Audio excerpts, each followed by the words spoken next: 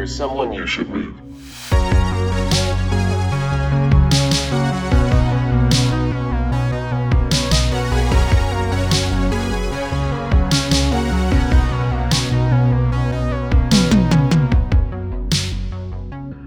Welcome in, friends. There is someone you should meet. My guest today has gone through a bit of a career transition in recent years. First, she was a corporate attorney, but now she switched over to being a New York Times best-selling author. Her two novels, Whisper Network and The Husbands, are a Reese Witherspoon Book Club and Good Morning America Book Club pick, respectively. Now she is currently adapting The Husbands into a screenplay that will feature Kristen Wiig, while also working on her next novel as well. For comparison, I have a Dirty Pot that's going on about 2 or 3 days that still hasn't been Me watched. too. So, hailing from Austin, Texas, ladies and gentlemen, I introduce you to Mrs. Chandler Baker. Chandler, welcome aboard. It is so awesome to have you. Thanks for coming. Thank you. Thank you for having me. Yes, and I am right there with you on the housekeeping. So. Yeah. It never ends. It doesn't. It really doesn't. So a little birdie told me that you are a really huge fan of breakfast tacos, and so I've been wanting to see, as someone who lives in Austin, who's definitely has its fair share of food staples. What are some of your go-tos for a breakfast taco on a Saturday morning? Where are you going to? Oh gosh. Well, the nice place is that almost anywhere in Austin is pretty good for breakfast tacos, but I'm always still a big fan of Taco Deli, which I think you guys have in Dallas probably. Oh, yes. Too, yes. At this point. I mean, when I can get down there, which is not that often, I still like One in a Million or Matt's El Rancho for breakfast.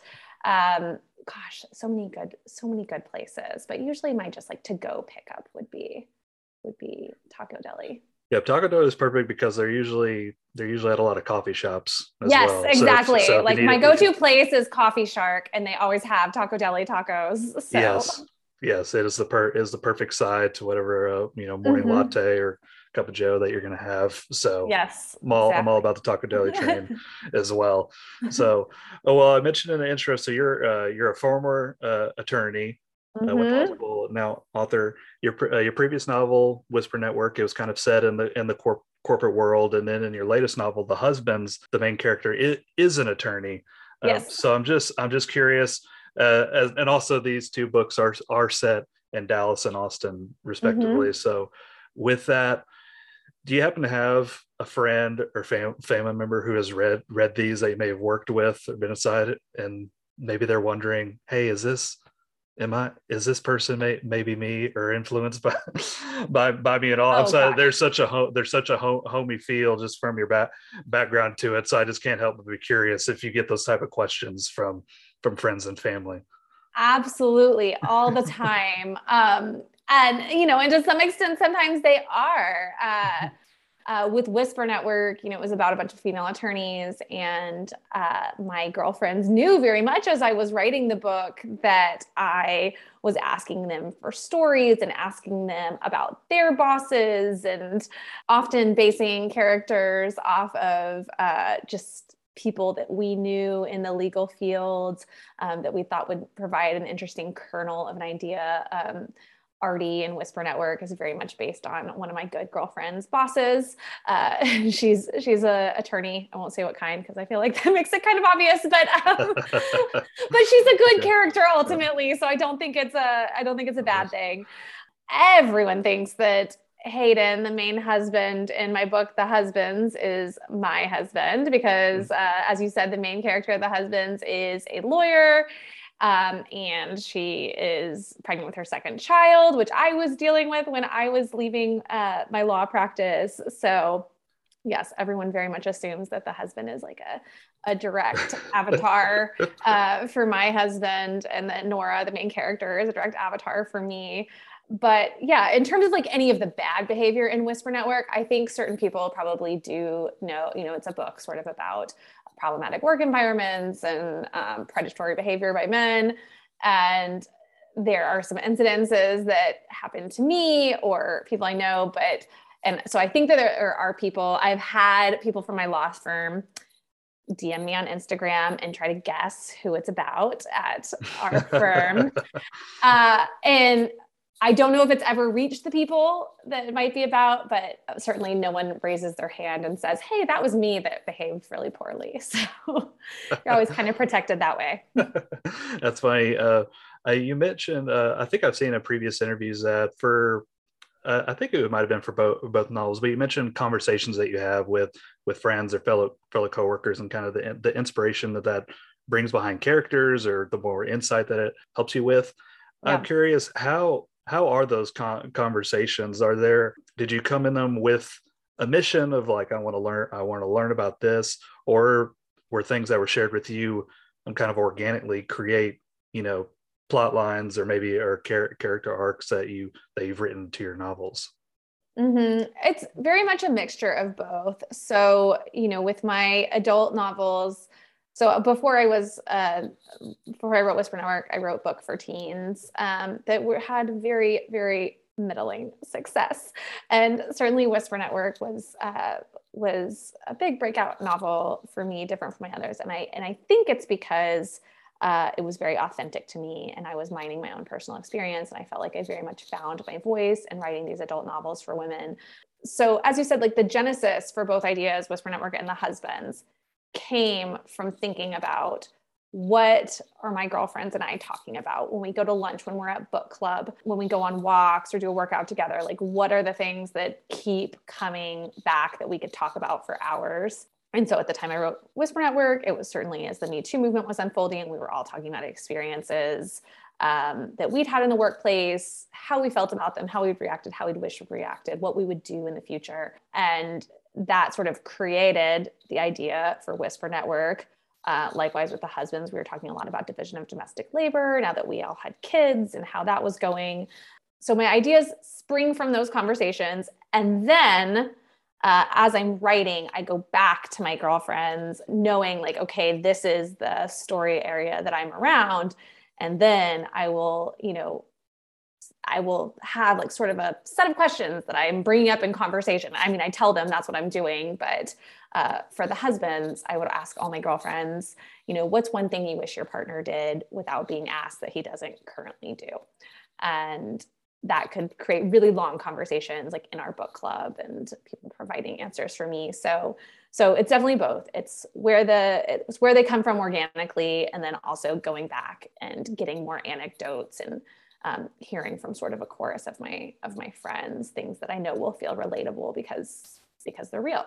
Oh, that's an incredible process. Speaking of processes, I want to rewind a little bit back to when you're in law school, because I think I saw that you're still writing, trying to create works as an author during that time, and I was just amazed to read and hear about that, because law school, and this is just me. This is just I'm guessing that it's probably not the easiest thing in the world, and there's probably quite a bit of work there. I'm fascinated about that time of your life when you're trying. You're in this state of life, but you have this dream that you're pursuing. What was kind of your routine during that time to balance the workload of completing a law school when you're at University of Texas, but also trying to set time aside to write chapters or write outlines, however that looks like when creating a story? Yeah, I mean, it was not easy or recommended. I'm sure I could have spent a little bit more time studying in law school, and my grades at times would have appreciated it. We could all say that. So yeah, exactly. But I just had this real fire in my belly at the time that I didn't want to give up writing, even as, there were times when my parents or boyfriend at the time were like, maybe you should focus completely on law school and dedicate yourself to that.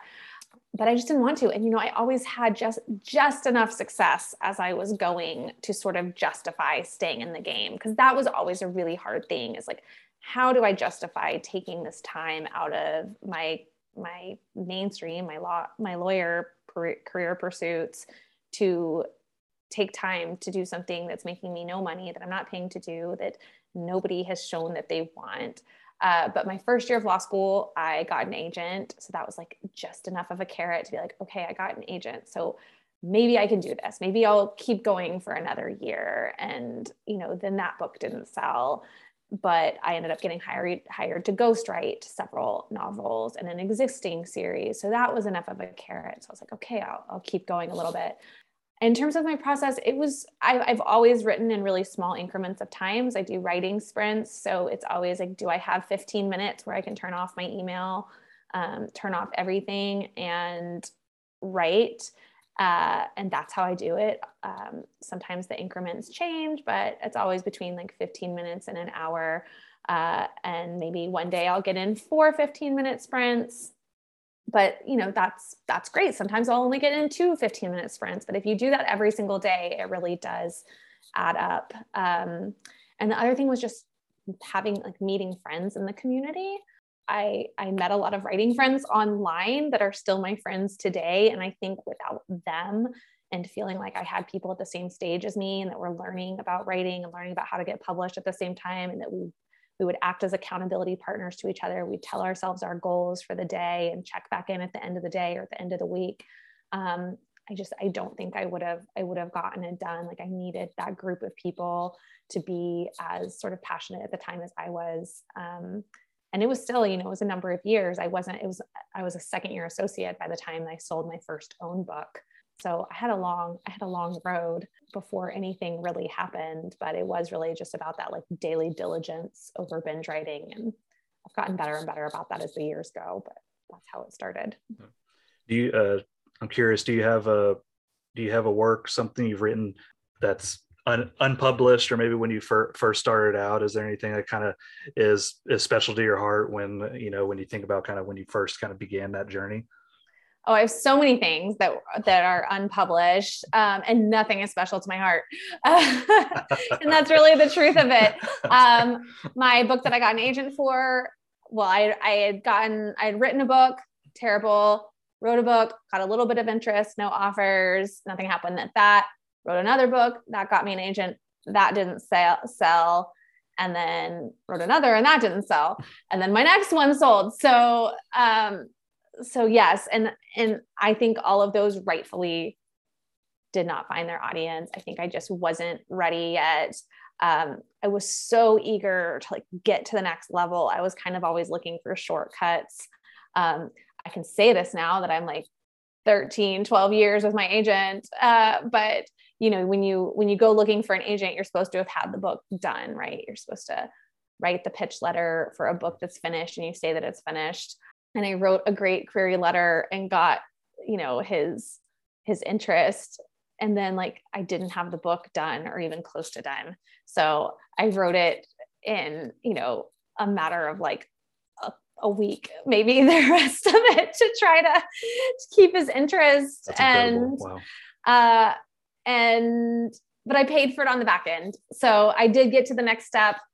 I think I needed that in my life, but it's not like I really got to where I was going any more quickly. Right. You mentioned earlier that you had some people maybe kindly say maybe you should focus on law school or put all of your focus on that. And you mentioned kind of these milestones that you were reaching during that time when things were, for lack of a better term, tough or hard or hit, you kind of hit bumps in the road in your writing. Was it kind of those milestones that kind of kept you inspired? I guess when there was kind of, what were kind of the main things that helped you persevere, because through any kind of hard season that we may face through those times of our lives. Really, it's been at every stage up through Whisper Network, because there was definitely a time, even once I'd sold books, my YA books, that, my family would be like, why don't you just focus on making partner? Why don't you, that's where you're making money? Because I was barely making any money, certainly not enough to live on. Even once I'd already sold books, it wasn't really until Whisper Network that changed and that I could make my living on writing. And to be fair, I understand where people are coming from on that. The odds are not great that you can be a working writer. So I get why people were saying those things to me, and they were out of love. I don't know. I mean, what kept me going is I didn't want to stop without accomplishing what I had set out to accomplish, which was getting a book published. I thought that would just eat me alive. It's not my favorite thing about my personality, but I feel like I'm a big chaser of sort of brass rings. I need a gold star, and that's like, right. And I've chased that in a lot of different ways in my life that didn't pan out. But finally, I think writing was just something that I actually had a talent and a real affinity for. And I loved books, and it met with my desire to get my gold star. And so that's what's made like the longevity of it. But I just wanted to have it. I wanted to be published. I would sit in Barnes and Noble and like pick out where my book would be on the shelves if it was ever published. And yeah, so I don't know. I never really considered quitting that strongly. I don't think there was a time once I started that I ever stopped. It was really the milestones, like the agent and the ghostwriting and stuff. That was really just something I could hold up to other people to say, like, somebody thinks I might be able to do this. I'm not that crazy. Right.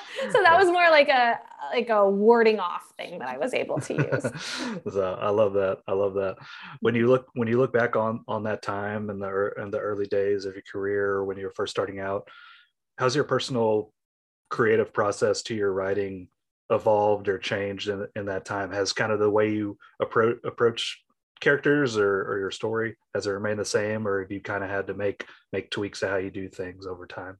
I've gotten witchier. Like, I've gotten a little bit more like woo woo about it. When I started, again, I think because I was kind of embarrassed about pursuing like a creative endeavor, I would just tell people how like type A I was about it. I would always be like, it's not like my characters are speaking to me or anything. Like, I am in control. I get this much done per day. I felt very much like a workman about it. And I thought I could really strong arm it into existence. And as time has gone on, I've been a little bit more like, inspiration is important to me. And like, I don't know where things come from. They come out of thin air, and have like little rituals, I feel like. Right. So all of those things have changed how I've written a little bit, though I still am very type A about the whole process. And I'm always trying to tweak my process. I'm writing in 350 word bursts, or I try to outline, or I try to do spreadsheets. I'm always like looking for this way to make the process more efficient, because my process is not efficient. Looking for ways to procrastinate less, like everybody is. But I've also kind of, I think, been more accepting that like the process isn't meant to be made more efficient, or you can't reach optimal efficiency in something that's creative. Like, there is a bit of magic to it. So if you click through Wikipedia for an hour, that's just built in. That's built in time. That's all part of it. Right. Did you ever have for your sprints, as you've called them, or these goals, did you ever give yourself a reward or anything? Like, if I get to this point, I'm gonna have Chick-fil-A tonight, or something, or something like that. Has that ever been a part of it, or is it just kind of get it done and move on? Yes, I have definitely done like the food rewards. I really try not to, now that writing is my full-time job, because that seems like a really dangerous path. I try to keep my snacking and stuff reasonably healthy. Now I feel like my goal is always like, if I can get done what I set out to get done today, then I get to be done with work for the day, and I don't have another boss. So I'm like, don't make myself work longer. If I finish what I finish that I'm supposed to do, then I can use that time and I can go on a walk, or, read or watch a TV show, whatever I want to do. So that's kind of been the best motivator for me. But I almost never earn my reward. That's okay. As long you have earned it, though. So I have earned it, and it's enough to convince me that it will keep on coming. So I don't know. That's amazing. That's amazing. So there's something I heard. I'm sorry, I can't remember if it was from a podcast or for something you've written, but I had to ask this when I saw it. Do you have any fond or just simply memorable moments from writing on your phone while holding a crying baby in the middle of the night? I saw that and I was amazed because I've been in that situation. We have a little one at home. I've been in that situation and I couldn't imagine doing that. Oh, do So, you take notes on your phone for stuff like this while you're up with your baby? So luckily we've exceeded that time. Yes. Since we started this. So luckily not yet. I have listened to it, done, maybe listen to a podcast or interview and written research out of that. But to write something or take notes, I feel like that's a whole nother ball game, especially when you have something crying about 6 inches from you. So I had to ask about those moments for you. Yeah, I don't know about fond. That seems like I know. I meant are simply memorable. Yeah, fond's more. Yeah, more. I don't think I've facetious. ever been thrilled to wake up with a baby, even though they're very cute. I definitely woke up, I remember, and wrote. I mean, my daughter was older at the time, probably about your daughter's age. But we've gone through like sleep regressions or times where my kids are sick or whatever. So I did write sort of like the beginning. I have these like Greek chorus parts, the we narration in Whisper Network, and they all kind of revolve around a theme. So I had this idea for one that revolved around lean in, the idea of lean in, and like it being the only way to hear the whispers and all this thing. And it became this like very quoted thing throughout the campaign for Whisper Network, and that I see on Instagram a lot. And that was something that I wrote on my phone, just sort of like the skeletal pieces when I was up one night with my daughter. And you kind of never know when you're in the middle of the night if what you're writing is going to make any sense, or if you're going to know what it means the next day. For instance, on the book that I'm writing right now, my editor and I have been going back and forth on ideas of how to restructure this. And she has a very small baby right now too. And she sent me this email that she had sent to herself about my book. It said like Baker at the front, at the top. And she forwarded the email to me because she had written this note for us that she thought was going to like be brilliant. And it said, "Be show, no can do." We're like, yeah, that solved it. I think we've got it all figured out now. That was the key. Thank you so much. Yeah. So you never know. You're either going to get something brilliant that you're so glad that you wrote down and have this thing from the night, or you're going to get be show, no can do. Yeah. That's amazing. So with crying babies and family dynamics, it leads me to your latest novel, the Husbands, which delves in to that quite a bit. In fear of butchering it, do you mind, for our audience who may have not seen it yet, to give a quick pitch on it, on the summary for it? Sure. Oh man, you're making me reach into the vault. It's been like a few months. It has. So The Husbands is a novel that really asks how far would a woman go for a little more help from her husband. It follows Nora Spangler, who's an overworked lawyer and mom, and she goes house hunting in this nice suburban neighborhood called Dynasty Ranch with her husband Hayden. And there she meets this group of really high-powered women with enviably supportive husbands. And she's asked to take on one of the residents' wrongful death case in the community. And as she works on the case, she gets to know the women and finds that unlike her, they're not so overwhelmed. The air in Dynasty Ranch really does seem different. They're not hanging on by a thread. And as the case unravels, she uncovers the plot that sort of might explain the secret to having it all. And it could be one that's worth killing for.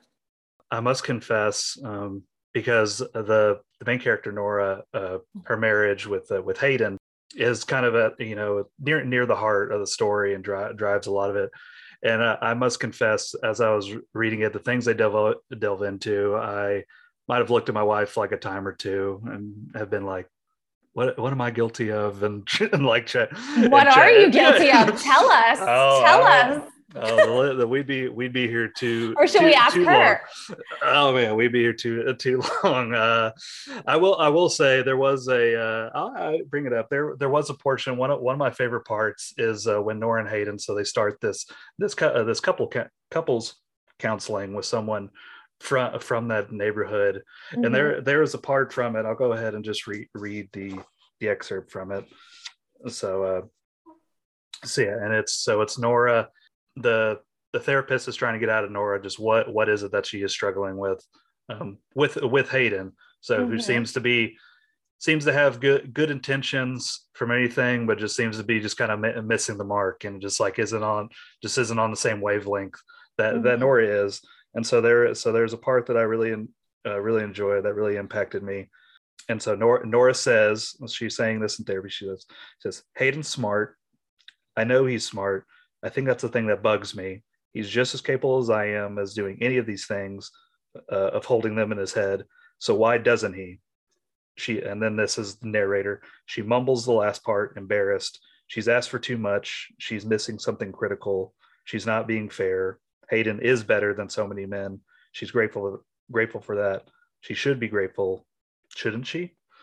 And I thought that was such a great moment. That whole chapter, that's probably my favorite stretch uh, in the book. And again, congratulations on just Thank the you. success that's had. So, but I thought it was so impressive with this marriage, and with Hayden as well. You created a character that both the main character Nora loves, and kind of she wants the best, and you have love in the marriage, but also you're kind of walking this fine line of Hayden kind of missing things that's kind of driving Nora into what happens in the story. I wish I could ask it in a better way, but just what is that like to like walk that fine line? Because I feel like if you teeter one way, then Hayden's just this complete, he could be a complete jerk, and of Mm-hmm. course, or you teeter the other way, and then you might make Nora look bad, and all this. So how was that like in kind of set and structuring the story, and writing Hayden and Nora as well, of trying to have that balance of a character you want the best for, but Mm-hmm. also you're getting frustrated with them, and you see where Nora's coming from, and the things that she's having troubles with. Yeah, I'm so glad you feel that way about Hayden, because that's definitely how I feel about him too. And it is really hard to walk that line. I wanted to write about good guys. Like, I feel like I'm not very interested in men that aren't trying, that don't have good intentions. All of my friends are, smart, outspoken women that are not going to be doormats in their marriages, and they're all married to nice guys who want to be equal partners. And yet, I think statistically, we see that women still do a lot more unpaid labor than men do. And we've seen it borne out in the pandemic that women have left the workforce at 4 times the rate of men, often citing the fact that their home life is untenable to take on the responsibility of work.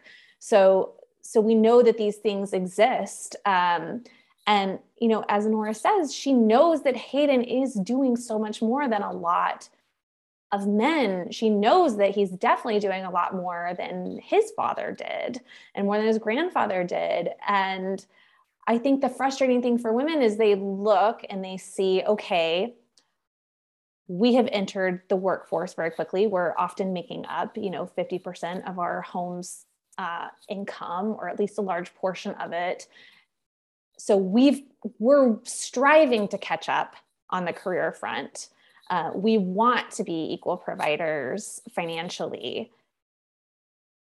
Why is it not moving as quickly at home, even as everybody's becoming much more aware and conscientious about gender roles and even the notion of gender itself? So there's this huge disconnect that I think we're all trying to talk ourselves through, that we know isn't right. And yet, you also have to have grace in your own marriage, and you have to look at your individual circumstances, and you can't draw lines in the sand arbitrarily just because of how you want the world to work. So, it's an ongoing battle that I think a lot of women have in their heads about how do we handle it? Why aren't men seeing sort of the mental load? Why are they so much more hands-on with parenting? Intensive parenting is very much in fashion, and we've made a lot of strides on that, but actual household labor and planning and scheduling and filling out school forms and hiring childcare and all of those things, we just haven't made as fast of strides in. So it was difficult, in that I don't want Nora to just be a relentless nag. I want it to be clear that they have a good marriage, that they love each other, that she feels like she married the right guy. Like, I think she knows that she married the right guy. It's just this one thing that she really wants to fix. And she wishes she could snap her fingers and make him see like the whole picture. And I feel like that's very, very relatable. But I don't know. I haven't talked to a ton of men that have read it. So I know that you might feel differently. Maybe curious. I resonated a lot because I'm all right. So you asked earlier, I didn't want to evade the question, but okay. but planning for me, that's my struggle. I'm seeing more how in the moment I am, or I just kind of see what's directly in front of me, and kind of beyond that, especially now with the little one, where you're having to kind of expand your view a little bit. So yes. I guess while we're at it, do you have any tips on how to be better on this? I don't know. I need tips too. So I guess that kind of brings that to the point that you're bringing up is it seems like we're kind of in a day and age where, and I may be speaking from a bubble, because living in Dallas and in Texas can be a little of its own world in itself. So, but I see, more dads that are active and want to be involved with everything that their children are in, and I do kind of notice that there does seem to be more of a celebration of that for what men are able to accomplish. And for women, it does seem to be more of an expectation, whether that's intentional or not. So, and I still have a memory when our daughter was about 8 months or so, approaching a year, and I was still getting questions of whether or not I've changed a diaper or not, and and the fact that I have done that, I got praised for it, but then they're asking Amber, my spouse, by the way, Amber, and it's kind of the same, like similar questions are asked, but not the same responses are made to it. And so I think that's kind of fascinating, as I think in my view, it seems like we're kind of in this transition of, the latest generation is want to be more involved and more in, but you still kind of have generations past are still kind of living in the past of, you've done this and you're the dad. That's amazing. So I wonder if that's just kind of the time that we're living in right now. Yeah, I think you're right. And I think women are just impatient with it, and rightfully so. But yes, I think we're in this transition now. Can we be done with this transition? Have everyone figure it out? I think a thing I hear a lot from friends, and I understand why, but a lot of times I will hear from a husband, like we had some neighbors over that said this not too long ago. We were kind of joking back and forth about these issues, as couples do. And, he was kind of exasperated, and he said to his wife, he's like, "I'm happy to help. Just tell me what to do." And my husband was like, "Oh, you're not supposed to say that in front of Chandler. She's going to get upset with you." And of course that comment sounds so well-intentioned, but my tip is just to remember that no one's telling your wife what to do, not you, but just the universal you. Right. No one's telling your wife what to do. No one taught your wife how to pack a diaper bag. No one taught her how, when you need to get on a daycare wait list. Like, nobody told her those things. She is thinking through what's to come and trying to figure it out, thinking backwards. So I would just encourage both spouses to be as forward thinking and as expansive thinking, and just remember that nobody wrote like a playbook about this. She's not like the CEO of giving the roadmap for what needs to get done. And by the way, like, I know all these issues exist in same-sex couples as well. Of course, like any partnership is going to have division of domestic labor issues. I think what I see though is that in heterosexual couples, it is because of the gender default that you talked about that people often fall into their given roles. And it is sort of this sense of being graded on a curve, like you mentioned with the diapers. It's the idea that, like if I go out of town or something, my husband could like send my daughter to school with her hair like all crazy, and she's got like a Lunchable, if we're lucky, in her lunchbox or something. And it's like, oh, how sweet, like he's taking care of everything so you can get away. But if I sent her to school with clothes that don't match and her hair is not combed and she doesn't have healthy food, like that's not going to be cute. I'll seem neglectful. So a lot more participation trophies. Yes, exactly. Exactly. So, it's just kind of being aware of those. And yes, I do think we're in a transitional period, but that we're like the women of Dynasty Ranch, we're getting impatient with it. Oh yeah. I understand that. Those are great. Those are great insights. And those continue to come up in this novel and in Whisper Network as well, just in these voice of strong female characters. And for you, with the success that they've had and kind of the conversations that they've created for your future novels, or for what you're working on from here and beyond, have your own expectations changed or evolved because of the success that those have brought? Does it create a pressure, or more, does it have more thoughts that maybe weren't there before when working on your current works for the future? Yes. I mean, I would be lying if I said that I didn't have bigger expectations or hopes for myself, or things that I think about writing, wanting to accomplish from a career standpoint, and how I want my books to do sales wise and all of those things. Of course I do. And that part of my life does feel like it's in transition, and I'm still trying to work out how to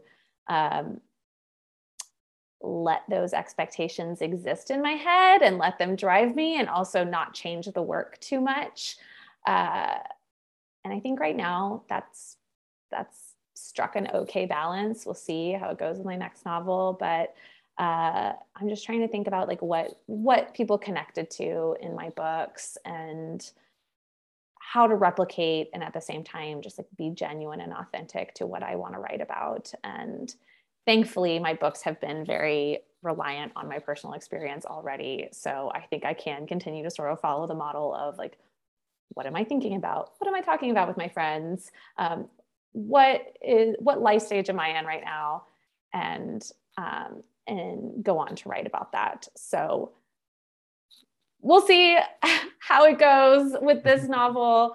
But yes, there is more pressure, and I don't want to disappoint people. That's a big one for me. I just don't want to disappoint people that have invested me in some way, whether those be readers or my publisher or my agent or any of those people.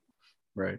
Well, the backstory of The Husbands and how it was created, for me, it provides a lot of inspiration. Probably for any writer, probably provides a lot of inspiration, because when I heard it, I think I've had nightmares about these types of situations. But from what I heard, you turned in a draft of The Husbands, and we're basically essentially told to start over again. Yeah. And it gave me like cold sweats when I saw that. What is that like to kind of to work on something so lengthy, a full novel, and then kind of have to go back to step one like you had to do for this story? I think it's even worse than that, because I actually wrote a book after Whisper Network that I thought was going to be my next book. And I wrote that whole book and I turned it in, and my editor and I decided like that was not the book. That was not the idea at all. So I had to go back to the drawing board and think of a brand new idea and a brand new book. Oh my gosh. And that'll really give you cold sweats, because I had just quit my job. And so this was my only income. And so I knew it was going to set me back like a year, basically, of when I thought a book would come out. And I'm so glad that I did, because I got The Husbands out of it, which is, I think, what the book that was meant to follow Whisper Network for me. I don't know, and yes, after I wrote the first draft and turned in the first draft of The Husbands, the second draft, I started from a blank page and I rewrote it again. That was much less painful, actually. And I've just become a lot less precious. I think it's been good. I mean, I wouldn't recommend it. I don't think anyone should strive to be rewriting a book so many times from scratch. Try not to, but also just being willing to is such a gift. And to know that, ideas are renewable resources, words are renewable resources.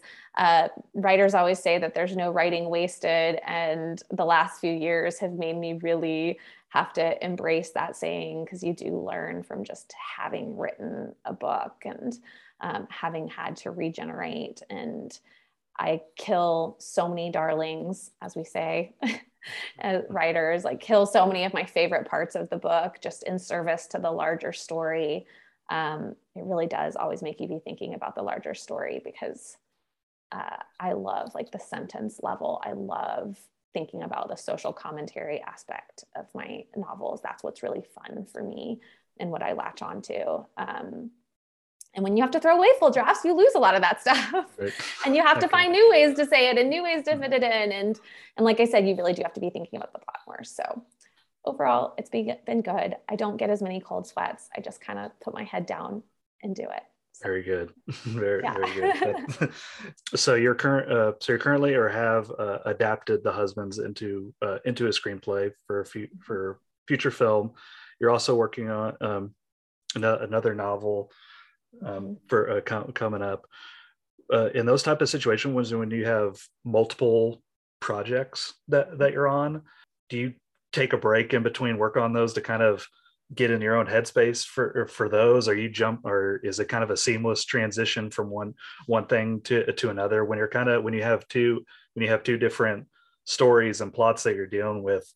How do you kind of getting that mindset to kind of be in those specific characters and stories?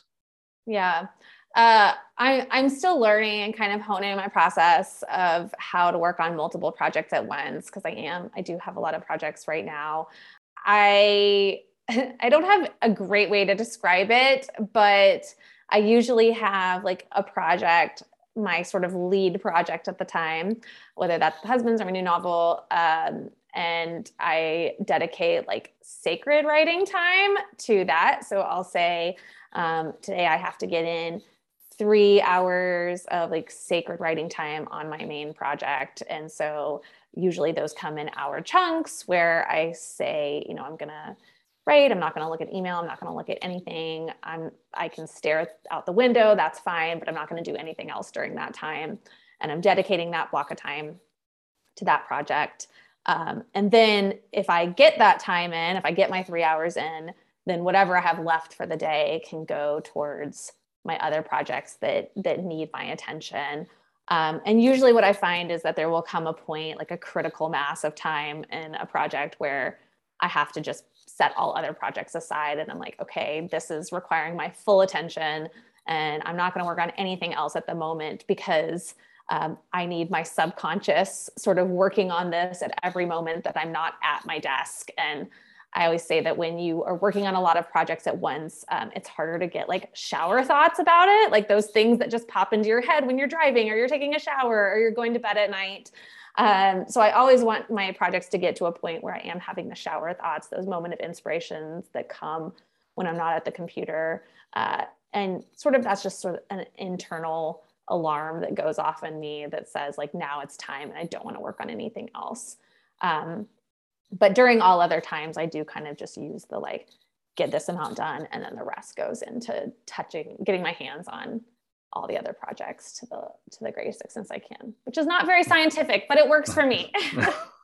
That's all that matters. That's all that matters. So, so for this next segment, it's basically from I call it from novice to novelist.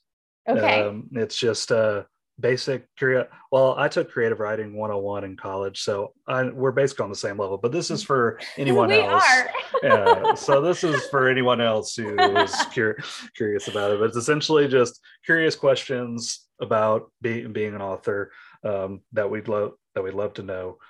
So the first one is, what are some of the biggest misconceptions that people have about being a writer? Oh gosh. Also, for the record, I did not take creative writing 101, so you might even have a leg up on me. Okay. Well, you have my email if you need advice. Thank you. Yeah. Thank you. Oh gosh, there's so many misconceptions. I think the one that, this is very just personal to me, but I feel like everybody thinks that I can drop everything during the week to like meet for lunch or run an errand or volunteer or whatever it is, or wait for the handyman, all those things, because they feel like I could just get my work done anytime and I don't have a boss. And it's like a hobby. I think people think I'm just like writing like my MySpace blog or something over here half the time. So I would just say that it is work, and you actually do have to dedicate like work hours to it, or books don't get written. It's not magic. That's good. Yes, that's good. That's a good note to keep in mind. Biggest difference for you between writing a screenplay and writing a novel, or one of the biggest differences? Just how much fewer words there are. It's such a game of subtraction in writing a screenplay. It's just like you have to just jettison off anything that is non-essential from the novel for the screenplay. So it's just constantly just trying to figure out how to subtract and still make a story make sense. So yeah, that's been a big one for me. This next one, it's a shout out to making the Reese Witherspoon book club, and then also having Kristen Wiig sign on for the husbands. So I have to put you on the spot. Legally Blonde or Bridesmaids? Oh man, this is so hard. Both wonderful films, so no offense to Reese and Kristen. Both wonderful films. Okay, I am gonna go with Bridesmaids. I don't know, especially in this life phase, I just think it just makes me laugh so hard. I watched it more recently for sure, and there are just so many great moments in that. Melissa McCarthy with those puppies just really cracks me up every time. Puppies and the puppies in the airplane scene. The airplane scene. I can watch every day forever. And the bridal dress shop is oh God. There's like, it's just chock full of great moments. That's awesome. I'm proud of you for powering through. I know that was difficult. Yes. So, and then lastly, just for any aspiring writer who's pursuing that dream of getting published, what would be your advice of either starting that journey or to keep pursuing that journey? My advice is always find friends. Find friends that have the same goals as you. Your family can only hear about it so much. And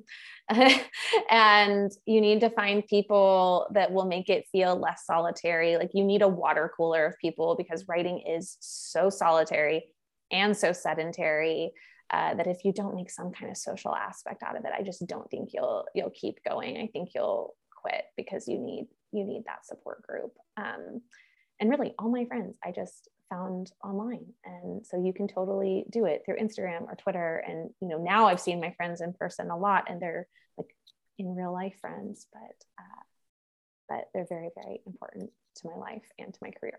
Oh, that's awesome. I actually think too, you're in a couple of book clubs, I believe. Is that? Oh, yes. So yeah, are you talk to my husband about all the book clubs I'm in. He loves them. He loves me just jetting off a few times a month during bedtime. He thinks it's super fun.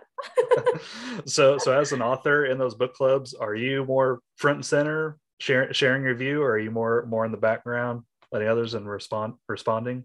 How are those for you? I think I'm just a normal participator. I try not to recommend the books that we're reading for book clubs, because I just want to hear what other people have heard of. Like, I feel like I've heard of so many books that I don't have a sense of what just everyone else, like what books are reaching their ears. So a lot of times it makes me read books that I wouldn't read otherwise for work, which I really like.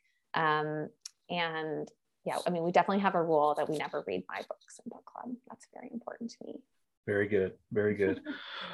Well, we're coming down the home stretch. And so when we wrap things up, I always have a couple of questions that I like to ask each guest. So I wanted to ask you these. So the very first one, if your answer is able to not be a New York Times bestselling author, because it's very cool, that'd be awesome. But the first question is, what is a moment in your life that made you feel like the coolest person in the world? The moment that Kristen Wiig called me to talk about my book was pretty wild. I was like, what is life? What am I doing here? I was trying to refrain from like a what's Kristen Wiig like question, but now you brought it up. So yes, very sweet. She's very sweet, and kind and thoughtful in my experience. So yeah, I think that was probably the coolest one that's happened to me. Did you think it was a prank at first? Like, I guess when you look down and see the call coming in, it might have been just been a random number. Were you questioning it at first, or were you just like, well, it was definitely scheduled. I mean, it was crazy because it was like on Friday night, we gave it to her like on a Friday, and then on Sunday, I heard that she wanted to talk on Monday. Okay. So I knew that we were going to have a call, but I was terrified. I was like, okay, well, and I always thought, something will happen. It'll get canceled or whatever. But then when it happened, I was like, okay, that's great. That's amazing. And then lastly, a last question for you is, what's the last thing, big or small, that brought you joy? Oh man. Well, I have my real one, and I have like a better one. So we just got a puppy. So that's brought me joy. Oh, that's amazing. And angst. So those have been really fun. And then my real answer is really sad that we got a new fridge. I feel like our old fridge died this week, and I have hated our old fridge for so long. And now we got a fridge that I'm excited about. And that's how you know I'm in my mid-30s mom. That's not sad at all. Actually, this past weekend we saw some family, and they got a new fridge, and it was one of those amazing, like, first of its kind with the screens and stuff. And I was like, oh my goodness. Yeah. I could get used to this. So exactly. No shame at all there. Well, Chandler, this was unbelievable. I could ask a billion more because I'm fascinated, but I want to respect your time. But this was so much fun, and thank you so much for taking time out of your day to chat about your work and about your processes. And I just wish you nothing but the best of luck for the works ahead and the things that you're working on now. And I look forward to seeing them coming out. Thank you so much. This was so fun. I appreciate it. All right. I appreciate it, Chandler.